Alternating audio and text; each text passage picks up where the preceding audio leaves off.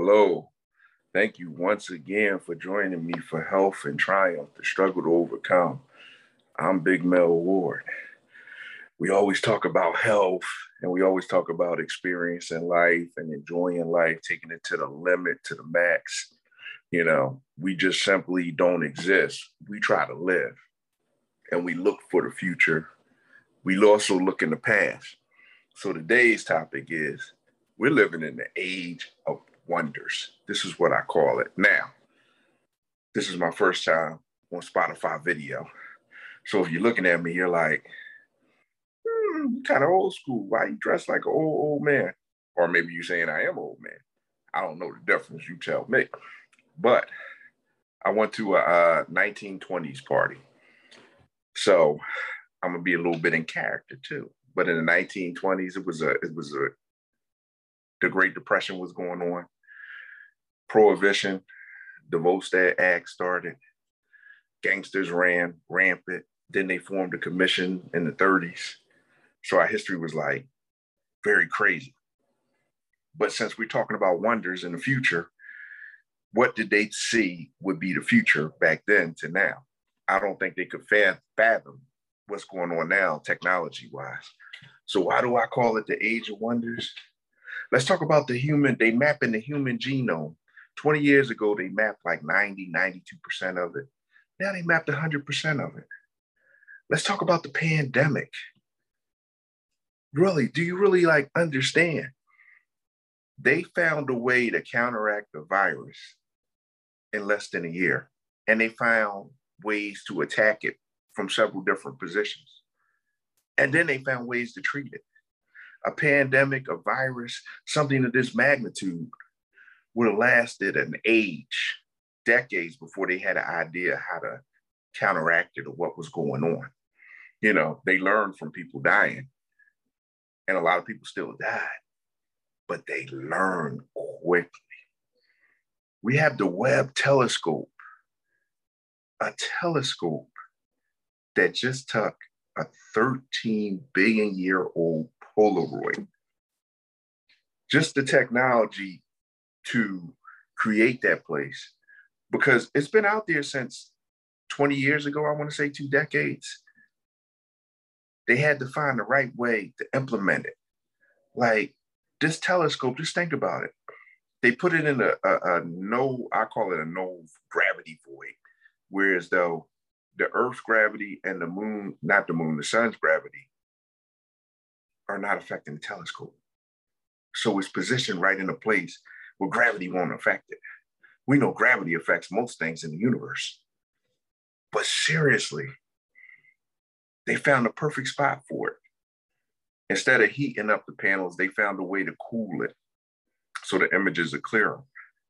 But we're looking at a Polaroid picture from 13 billion years ago.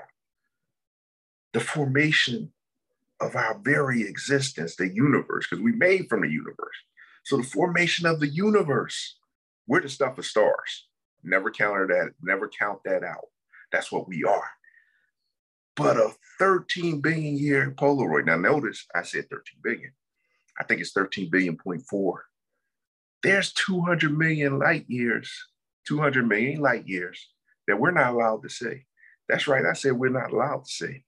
We can't see the bare beginning of the universe, but we can see the formation of the universe after about 200 million years, 300 million years. So we're not allowed to gaze upon that. There's something blocking it, and they have no idea what's blocking it. That's a wonder. If you're spiritual, if you believe in God, you believe in some kind of deity, if you believe in the consciousness of creation, something is saying, okay, you can see some stuff, but you can't see others. That's a wonder. The more we learn, the more we try to find out more. We found out that matter makes up 5% of the universe. Matter. But then the other 25% that we know of is dark energy. No, is dark matter. It's 5 times more likely than regular matter. We're still learning about that. And then dark energy makes up the rest. We don't know what the hell that is, or mostly the rest. We don't know what the hell that is. For every question that we answer, we get another question, another 2 or 3. We're living in a great age. Even with this program, we can skate, we can go Facebook Live, we can talk, and you can be a continent away. There's no lag. We can have a conversation like we're face to face. And we can explore, we can learn from each other. Communication is unreal. I can communicate with someone from another country with a different language. Google Translate. You can communicate in real time. That's amazing. It is absolutely amazing. We got the metaverse. People are actually going into, let's say, virtual reality space. But how far is that away from telepathic people? A means of technology so we can kind of communicate in our heads. Because in a sense, that's what we're doing. We both wire into that machine and we go to that space, and only me and you in that space can see what's going on. Only people wired in. Like people outside of it can see your reactions, but they don't know what's going on in that space. That is amazing. We're talking about flying cars by 2040. We already have drones. We have companies that want to deliver mail and products by drones. Drones flying through your city with pinpoint accuracy, dropping the stuff off at your buildings. You know, we thought it was big when we went from steam engines to airplanes. We are living in an age of wonders.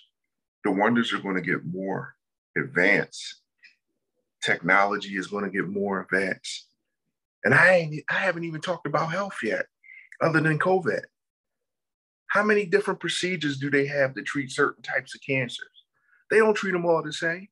They have multiple ways to try to get to a certain conclusion, multiple formats, multiple ideas they try, multiple medicines. They're coming up with so many ways to do so many things. And yes, there's always moral implications with technology. There is. There's always going to be. Are we playing God? Should we be doing this? Is life made for us to do these things? Now, me personally, technology is just a sign of intelligence. And we're the dominant creature on this planet. So we evolved. Now, of course, our evolution slows other creatures' evolution. You know, we should be standing on a pinnacle with other species on the planet, but that's another conversation. However,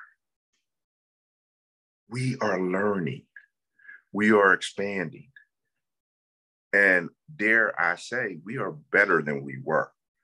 I know a lot of people say, oh, the world is coming to the end. You hear about all this crime. You hear about all this stuff because of technology. Okay. There's a fine line between the morality of what goes on in any government, any society, and how you deal with that morality. But you're hearing about this stuff because of the technology, because of cameras, because it's being seen. But it's not as bad as when an army decided to wipe out a village, just to wipe it out. Thousands of people, just like that. So we're all not going to hell. We're all not going to heaven either. But we're learning. I know I'm super positive because we should all strive to be better. But we are absolutely living in an age of wonders. And I hope these wonders continue. I want to thank everybody for joining me for Health and Triumph, the Struggle to Overcome with Melvin Ward. I'm Big Mel. I'm sitting down here dressed for 1920, trying to find ways to circumvent the Volstead Act